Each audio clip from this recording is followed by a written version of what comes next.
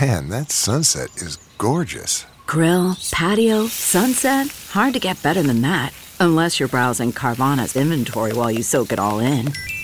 Oh, burger time. So sit back, get comfortable. Carvana's got thousands of cars under $20,000 just waiting for you. I could stay here forever. Carvana, where car buying meets comfort meets convenience.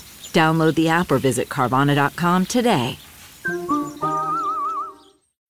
When you need mealtime inspiration, it's worth shopping Kroger, where you'll find over 30,000 mouth-watering choices that excite your inner foodie. And no matter what tasty choice you make, you'll enjoy our everyday low prices, plus extra ways to save, like digital coupons worth over $600 each week. You can also save up to $1 off per gallon at the pump with fuel points. More savings and more inspiring flavors make shopping Kroger worth it every time. Kroger, fresh for everyone. Fuel restrictions apply.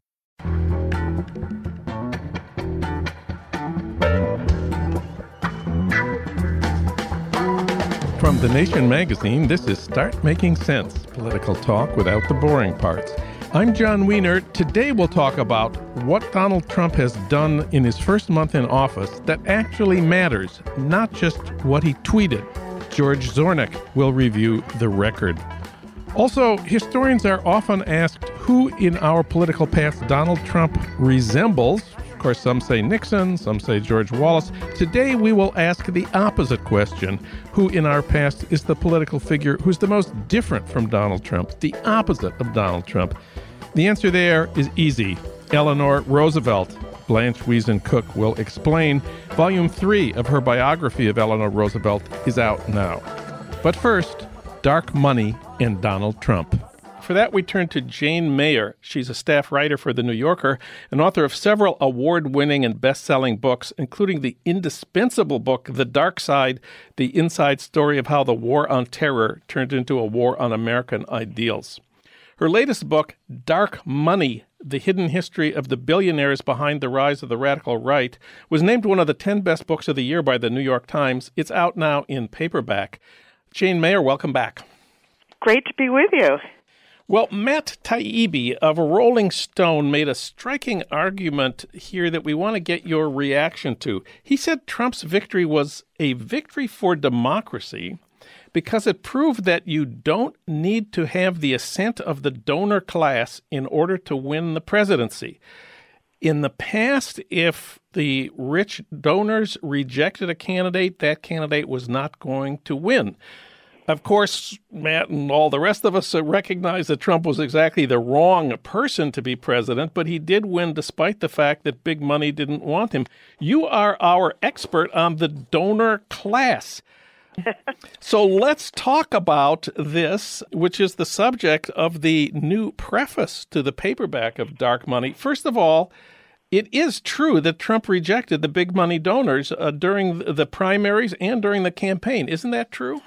Well, it's also true that Trump is not exactly a representative of the pauper class. Oh, that's a good point. He's a billionaire who spent $66 million of his own money to get elected and has behind him a hedge fund manager, Robert Mercer. One of his biggest backers is Mercer, who runs the hedge fund Renaissance Technologies in New York, which is the most lucrative hedge fund in the country, according to many write-ups. So he had many, many, many millions of dollars at his disposal and spent many of them.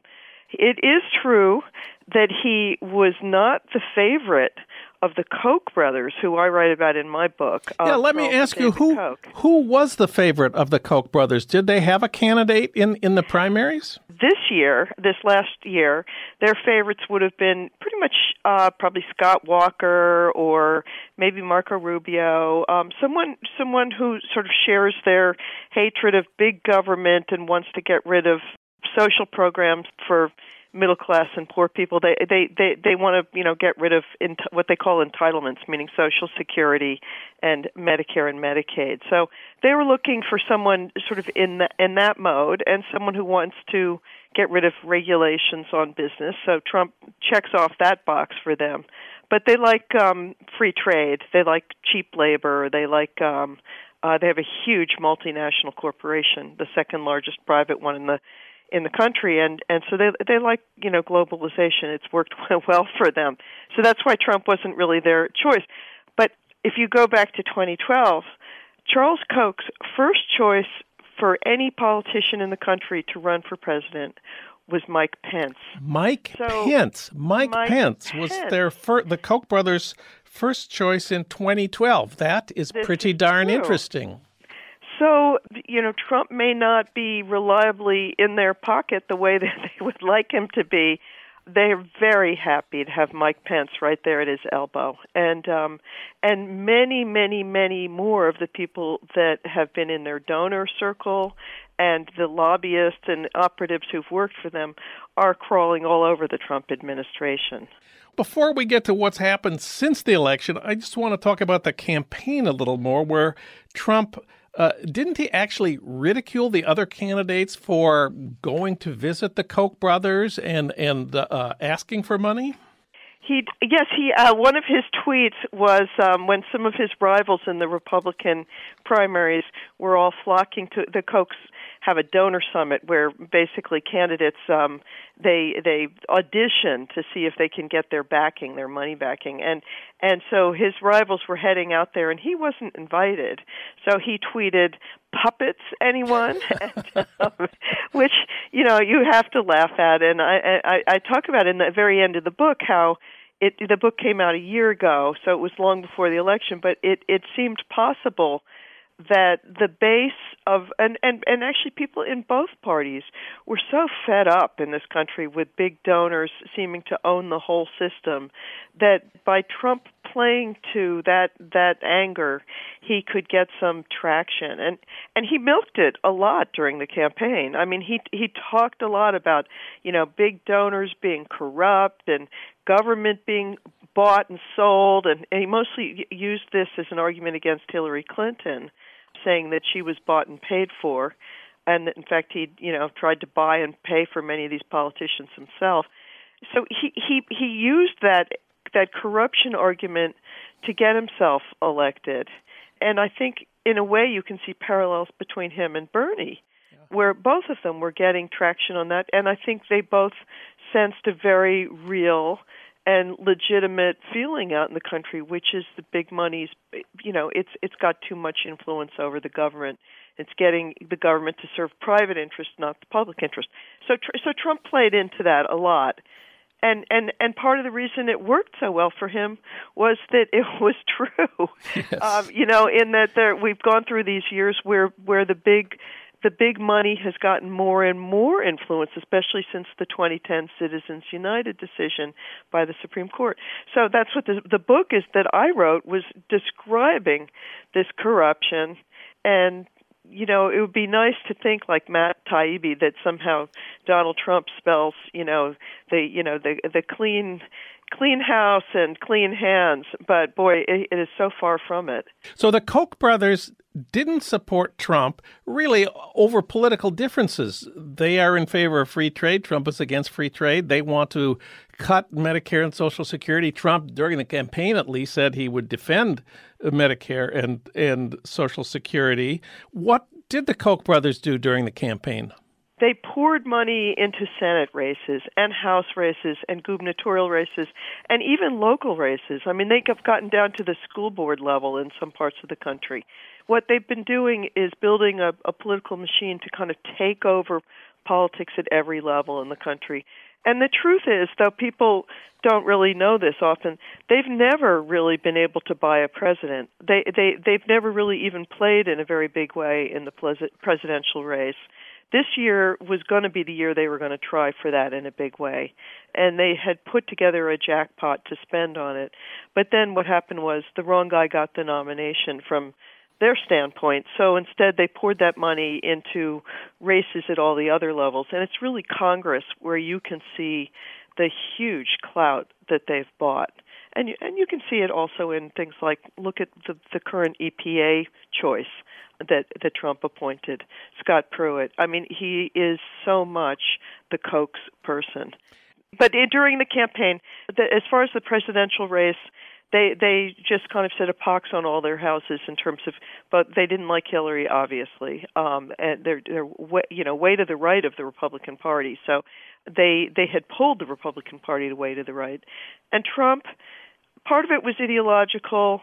Part of it, I think, was that they felt he was unreliable. It's like what the old robber barons used to say. They hated politicians, so when you bought them, they didn't stay bought. And I think they looked at Trump and felt like he might not stay bought. So Trump said that people who went to the Koch brothers were puppets. The Koch brothers rejected Trump for his politics. How hard was it for the two sides to get together once Trump had been elected? Well, let's put it this way. By election night, there seemed to be enough of a rapprochement between the Kochs and Trump that David Koch, he's the New York brother, he's the sometimes the richest or the second richest man in New York, depending on sort of where Bloomberg's fortune is. Anyway, David Koch was there on election night at the hotel celebrating the victory of Donald Trump. So it looked like they were going to be able to figure out a way to do business together. And how much business have they done together in the weeks that Trump has been in office? Well, I mean, so much has happened. It's almost sort of dizzying. I'm here in Washington watching it. But you can see that in many respects, Tim Phillips, who heads the Koch's political organization, which is called Americans for Prosperity, Tim Phillips said there's almost no daylight between us, that means between the Kochs and Trump, on many, many, many policies, and particularly on things like having to do with taxes and regulations, and particularly environmental regulations and policy on climate change. I mean, it's amazing how close Trump is to the kind of playbook that the Kochs have been, trying to implement for years. The Koch's main business, they have many, many businesses, but they're very big in oil and gas and the railroads which transport oil and gas. So it's the Department of Energy, as you say, the EPA and regulations in general. The Trump's Secretary of Energy pick was Rick Perry.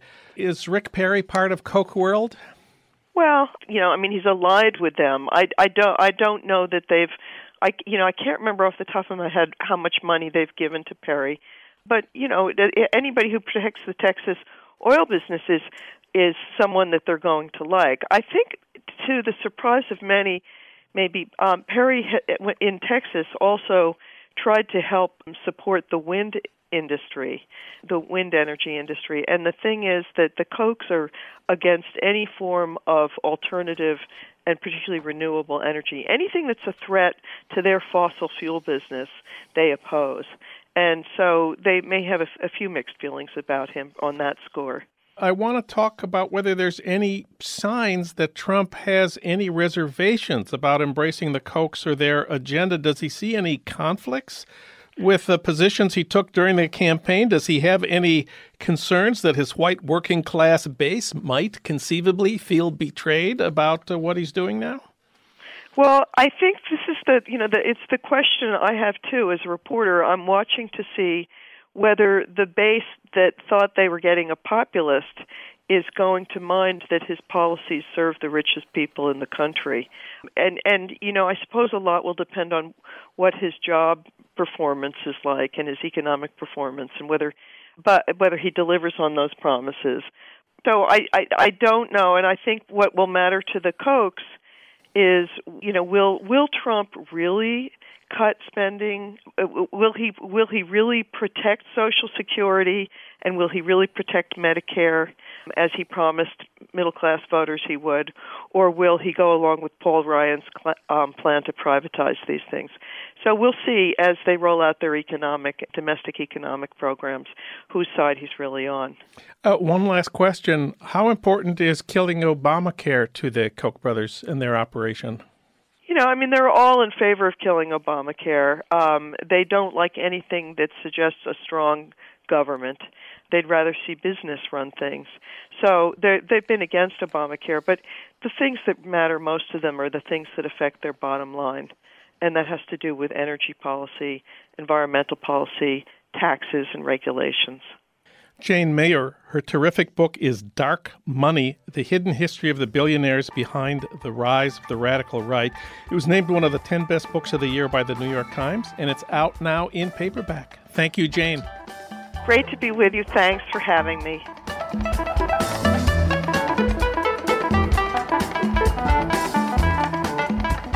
One of the goals on this podcast is to focus on what Trump is actually doing, not just what he's tweeting. It's hard not to be distracted by Trump's tweets, but George Zornick has succeeded. He writes a weekly report for The Nation called Everything Trump Did This Week That Actually Matters.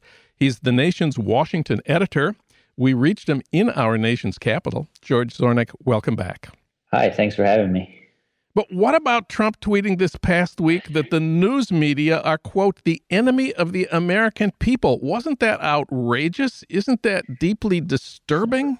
It certainly was, but I don't know if you want to be distracted by these things. And I use the word distracted carefully because, words can really matter. If he is driving a wedge between the American people and news media, that is something that can have real consequences and problems. But part of what our goal has been is to focus on what the administration is actually doing. What legislation is Trump signing? And he's actually only signed 2 things. Let's go back a minute here and remind our listeners it's the end of Trump's first month. And just for comparison, I want to look at Obama's first month in office. At this point in the Obama presidency, he had signed a $787 billion stimulus bill. Not just drafted, not just submitted to Congress. He got it passed and signed. He also signed the Lilly Ledbetter Fair Pay Act, which allows individuals who face pay discrimination to seek a redress under federal law. He banned torture. He sent 17,000 additional troops to Afghanistan. And he ended his first month with a net job approval rating of plus 27%. So our question for you, George, is what did Trump actually do that mattered during his first month? Not very much, not as much as it would seem. He issued a lot of executive orders. Some of them were completely meaningless. Like if you saw, for example, and we wrote about it, the executive order he signed on protecting police from violence. And the pattern that these things follow, which is unlike any other recent president, is that they say that Trump is going to sign an executive order. He signs it and they invite cameras in, but no reporters actually get to see what's in the order. So there's this sort of guessing and in some cases panic over what he just signed. And so the Blue Lives Matter one sticks out to me because people thought, oh, well, it's going to be, it's going to dramatically increase penalties for, any kind of resistance to police officers. And it could make like a law in Louisiana, even resisting arrest, a very serious felony offense. And then when the order actually came out after all this, it didn't do anything. I mean, it was literally just a series of statements about, oh, we value police and, we discourage people from undertaking violence against police, which of course is already illegal. And it was basically a nothing burger. I would say a vast majority of the executive orders that Trump has signed are closer to campaign statements than actual things that bind the federal government to any particular course of action. There are some big exceptions, obviously. We're speaking on Tuesday, and he has just issued new guidance on deportation. What is this about, and when is it going to take effect? Well, that's an interesting question about when it's going to take effect. I'll jump ahead to that real quick, because what they're doing is, and we can explain this in details, but they're vastly expanding the pool of people who will be, quote unquote, prioritized for deportation. And prioritized is a big buzzword in this area, because it means, technically all 11 or 12 million people in the country who don't have documentation can be deported, and prioritization is the question. So what this order does is basically say everybody. I mean, without getting too much into the weeds, it says essentially everybody is prioritized. If you do not have documentation, you are, quote unquote, a priority for the government. But when it happens is interesting, because although the Department of Homeland Security can say this, they don't have the funding yet to undertake this. They don't have the funding to hire the law enforcement and Border Patrol agents that it will take to, prioritize everybody in the country who isn't documented. They don't have the detention center capacity to do that. I mean, they literally don't have the places to hold people for that. That's going to come to Congress. Congress is going to have to authorize it. There's going to be a really long battle between, Democrats and maybe some moderate Republicans who will try to slow that down. Conservatives who are not particularly high on immigration enforcement, but very high on, deficit spending and watching every single federal dollar. So there's going to be this kind of rollicking debate of how do they actually fund this deportation machine. Then once there is a law that is passed by Congress and signed by the president, then the ACLU promises they will go to court to challenge it. Yeah, they absolutely will. And that's going to get it. Now, that doesn't mean, unless we get a judge, and I don't think it's too likely that immediately halts enforcement, that's going to be something that happens in the background as this sort of deportation machine grinds on and picks up human lives in the process. There's one more step. First, Congress has to pay for and pass the bill. Second of all, it has to pass court challenges, which the ACLU is promised to devote its full energies to. And then third, the sanctuary cities where millions of undocumented people live have pledged to refuse to cooperate and to protect undocumented people. There will be confrontations. There will be battles if they try to do anything like mass roundups in many of our biggest cities.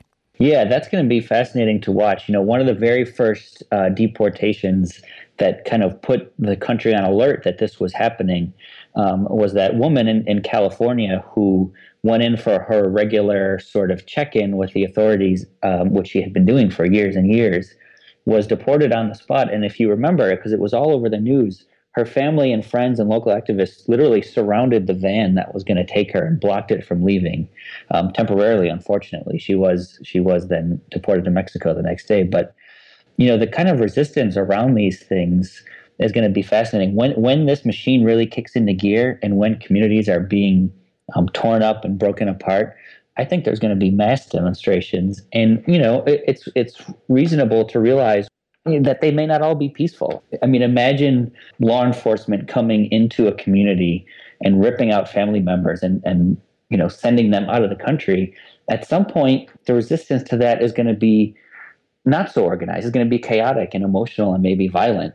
And of course, that will feed a whole other loop. I mean, if that gets onto Fox News, it will get more crackdowns and more pushback and more crackdowns. So it could all head to a very ugly place pretty quickly. That's the most important executive order, the most recent thing that he's done in his first month. You said he's only signed 2 pieces of legislation. What were they and how significant were they? They're pretty significant. It's an interesting process. The Obama administration had a flurry of rulemaking going on in its last year, including some very important rules that protected, in these 2 cases, number one, keeping mountaintop removal coal mining operations from dumping debris and sort of byproduct of those operations into local streams and waterways. But Republicans in the House and Senate passed a disapproval. President Trump signed it. So now it's gone. It's off the books. And what's really disturbing about this process, it's not just that it's off the books, but the way that the law was written in 96, the federal government can never again, in the history, the future of the republic, pass another substantially similar regulation. It can't put another one into place ever again unless Congress is consulted. So it's not even a matter of, President Sherrod Brown will come in 3 years and just put the rule back on the books. Well, he can't really do that. He would need a Democratic Congress to go along with him. Wow. So that was one that Trump signed. And the other one was another congressional resolution disapproval. And it was a rule finalized by the SEC as part of Dodd-Frank, which basically said that if oil companies and energy companies are paying money to foreign governments, that they had to disclose those payments. And the idea was, when Exxon pays the small ruling clique of a banana republic that's very resource rich, that we should know about that payment and it should be exposed to sunlight, and maybe it would stop big energy companies from propping up despots and dictators in that part of the world, in many parts of the world that are resource rich and starving their population. So, Europe has those rules. It's pretty common. The U.S. was on the verge of having it, but Trump signed a bill passed by Congress to eliminate it. So what we have for Trump's first month of legislation is a bill that allows coal mining operations to put more pollution in streams, and another bill that allows oil companies to hide bribes to foreign governments. These are bad, but these are tiny compared to the agenda that he laid out. Repeal and replace Obamacare, bring back American manufacturing jobs. The House plan is to tax imports, which will really transform the world of big box retailing in the United States. Mm-hmm. Where do we stand on the big parts of Trump's agenda, the tax and trade part and the repeal and replace Obamacare part? Well, I think we're pretty far, and I think it's quite possible that even in this calendar year, we might make it all the way to Christmas and New Year's without seeing an actual plan passed by Congress and signed by the president. Slightly in Trump's defense, redoing the tax code is a gargantuan task. Coming up with a healthcare plan that keeps people covered, also a gargantuan task, and one that took Obama longer than his first year to really put into place. But in the summer of 2009, Congress was, at least the committees were passing up parts of what would become the Affordable Care Act. There was real momentum to it. And one of the big differences is that Trump and Trump's team, I say Trump as not just him, but the policy people that he has brought into the White House, are not really interested in governing per se. I mean, they're not like Obama coming in 2009, or even George W. Bush coming in with a real vision for what the laws and policy of the U.S. government should be and how to get it done. And this is how to work with Congress and what to get through committees. I mean, Trump is sort of governing as he campaigned, which is in a lot of these flashy executive order statements and appointments and little Twitter controversies, but not actually putting his shoulder into the wheel of governing, of coming up with very complex legislation and pushing an agenda through, because frankly, Trump doesn't really have an agenda. I mean, you could see on the campaign trail, aside from a few issues, he was kind of making it up as he went along, and we're seeing that now that he's in the White House. Now, I have a theory about all this that I want to try out on you. You've pointed out Trump has accomplished very little of anything in his first month. If anything, during what should have been his honeymoon period, he's lost ground. He's become more unpopular. So here's what I'm thinking about. Maybe Trump, while he obviously wants to be an authoritarian, he's sort of incompetent at being a president. It's not even clear that he wants to devote the work, the time, the effort. That it's very hard to get things done in Washington. And what you have just told us is it's not even clear that he's trying very hard to get things done in Washington. What do you think of my theory? I think that's right. I mean, look, we're talking about policies that he's put into place and trying to stick to facts. But I think, I will float this proposition and we'll just have to speculate and be clear that it's speculation. But do you think that Trump truly cares whether the Affordable Care Act is replaced, number one, and number two, whether he is able to shape American healthcare policy in a way that he sees fit? I mean, does he really, truly care about that? Would he give two figs if the whole thing just never happened? I really doubt that Trump understands healthcare policy, is interested in it, has a vision that he particularly wants to implement.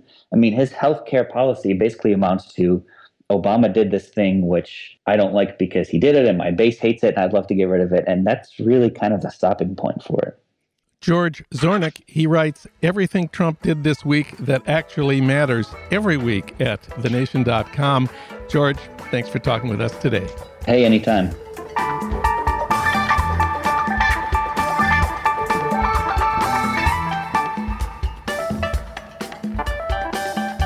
Historians are often asked who in our political past Donald Trump resembles. Some people, of course, say Nixon. Some say George Wallace. Today, we're going to ask the opposite question. Who in our past is the political figure who's the most different from Donald Trump? Who's the opposite of Trump? And there, the answer is easy.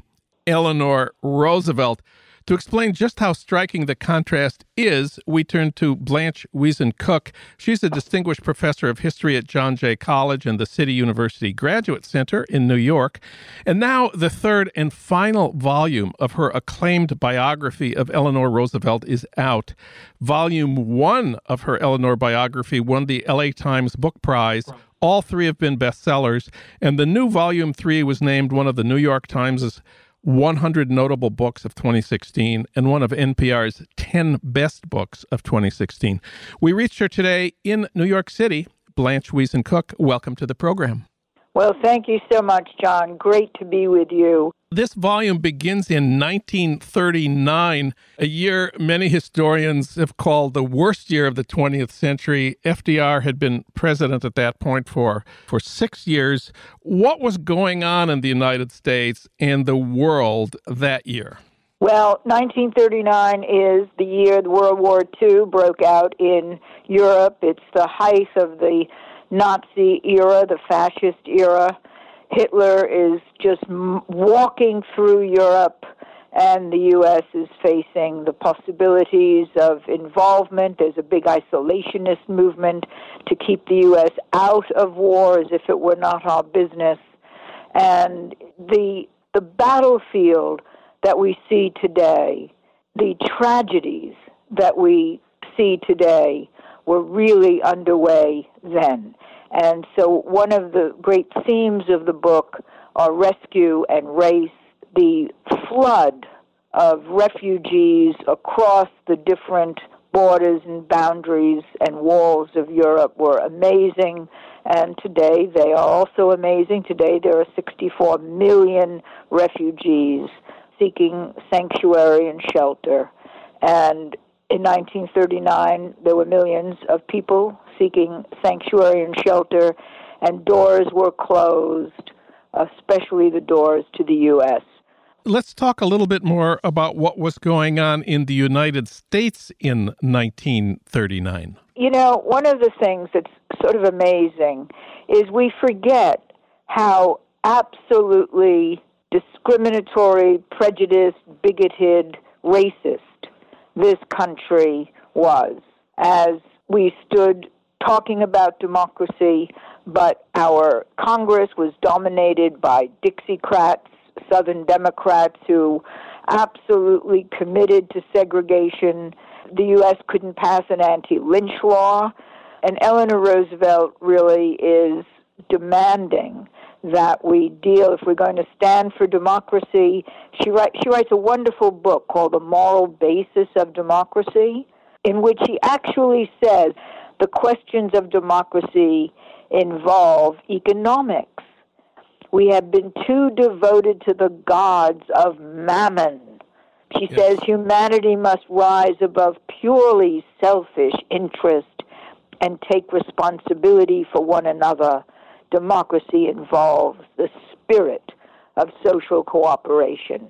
And that is her message, that is her legacy, that is what she fought for every day of her life from the 1920s until her death on the 7th of November, 1962. We have to build movements. We have to go, in her words, trooping for democracy. We have to go door to door, block by block, community by community, and build movements for democracy to get our wants and our needs met. That was her commitment and her efforts and her legacy. And here we are in the 21st century, looking at a world that threatens to devour every single important change that happened during the New Deal, the Social Security Act. Imagine, long before Bernie Sanders, Eleanor Roosevelt said we have to have free, public, quality, excellent education for all children. In 1934, she gives a speech. We have to understand we all go ahead together or we all go down together. And that's her first speech on behalf of integrated public schools. And then in 1943, she calls for free public higher education for everybody, training and college tuition free. Let's talk about the rescue of refugees, which, as you say, is very much in the headlines today.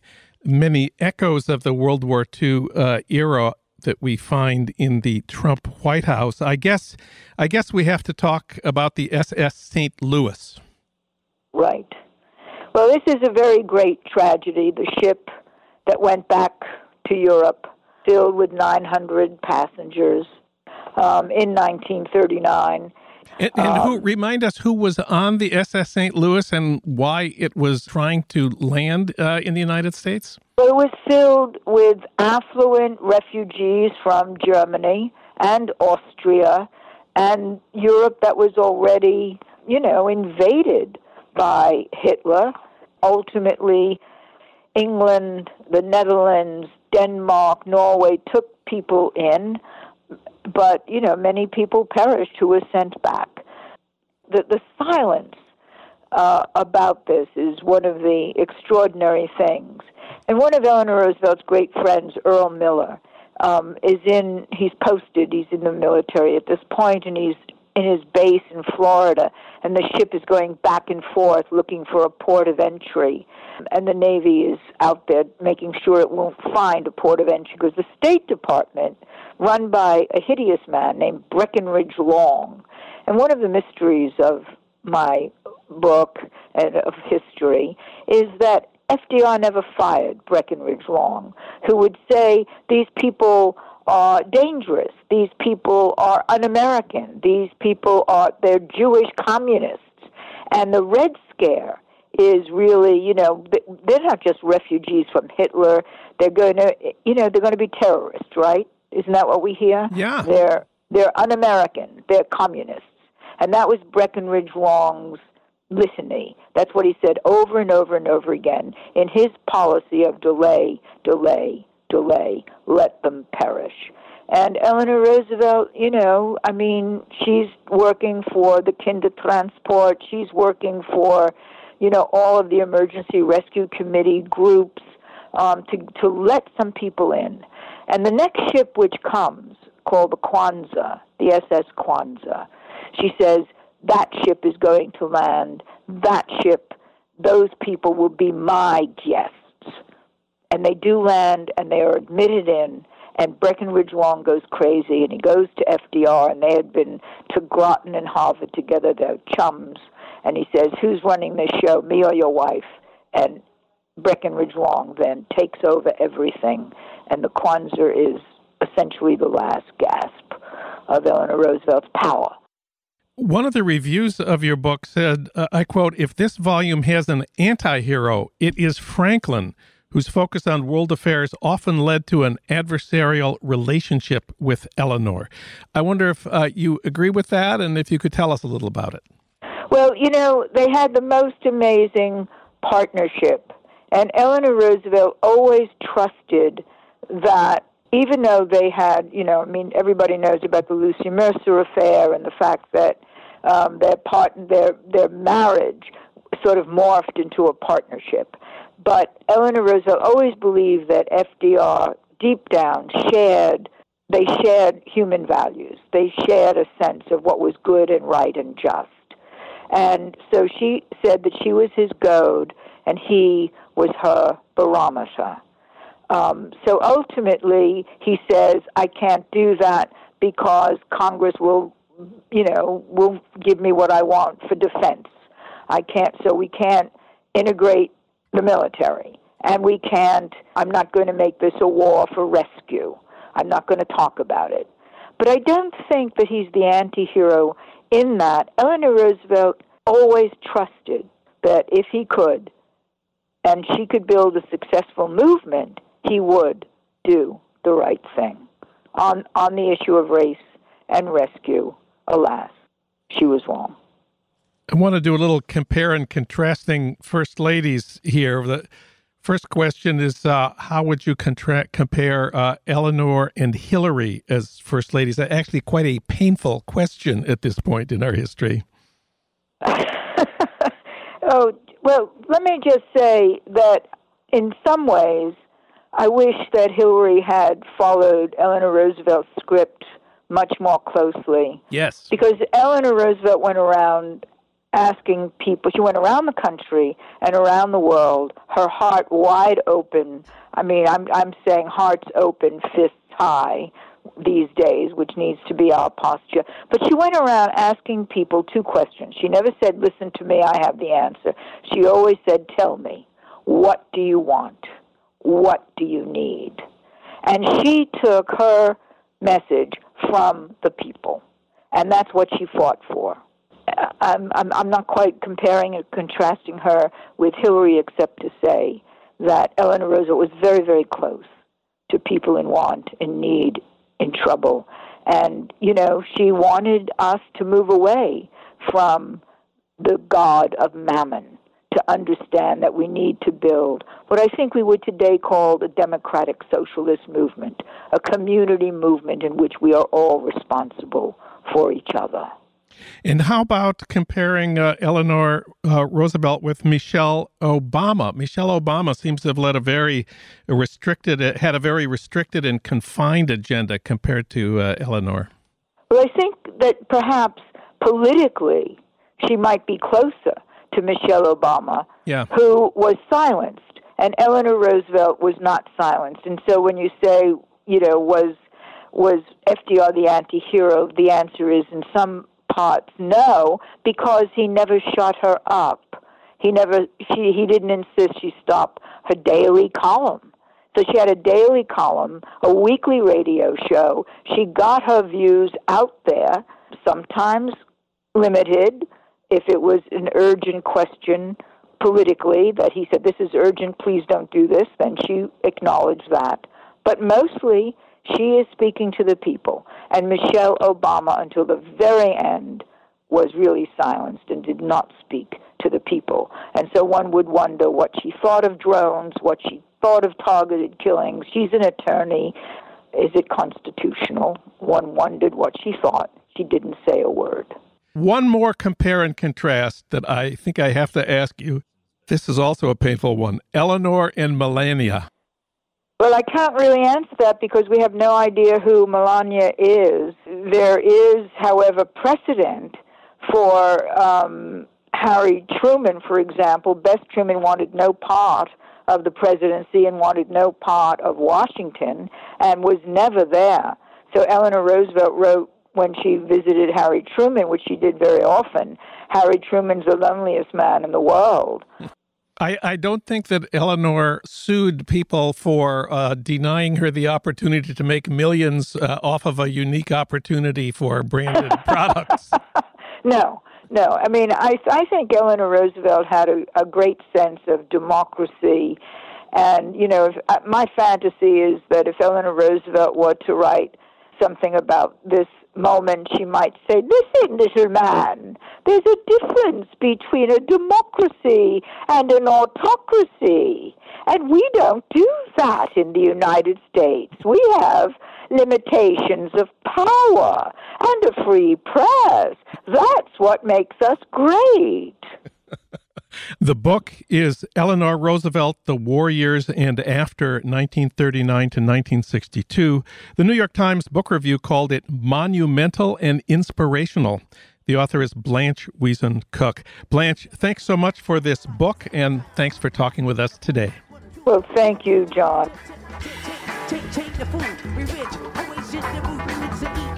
Start Making Sense, the Nation podcast, is co-produced by the LA Review of Books and recorded at the studios of Emerson College, Los Angeles by Ernesto Orellano, with additional technical assistance from Justin Allen.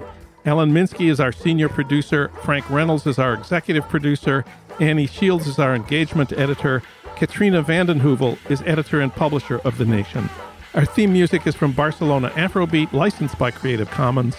Find out more about Start Making Sense at thenation.com and subscribe to Start Making Sense wherever you get your podcasts, at SoundCloud, Stitcher, or iTunes. I'm John Wiener. Thanks for listening.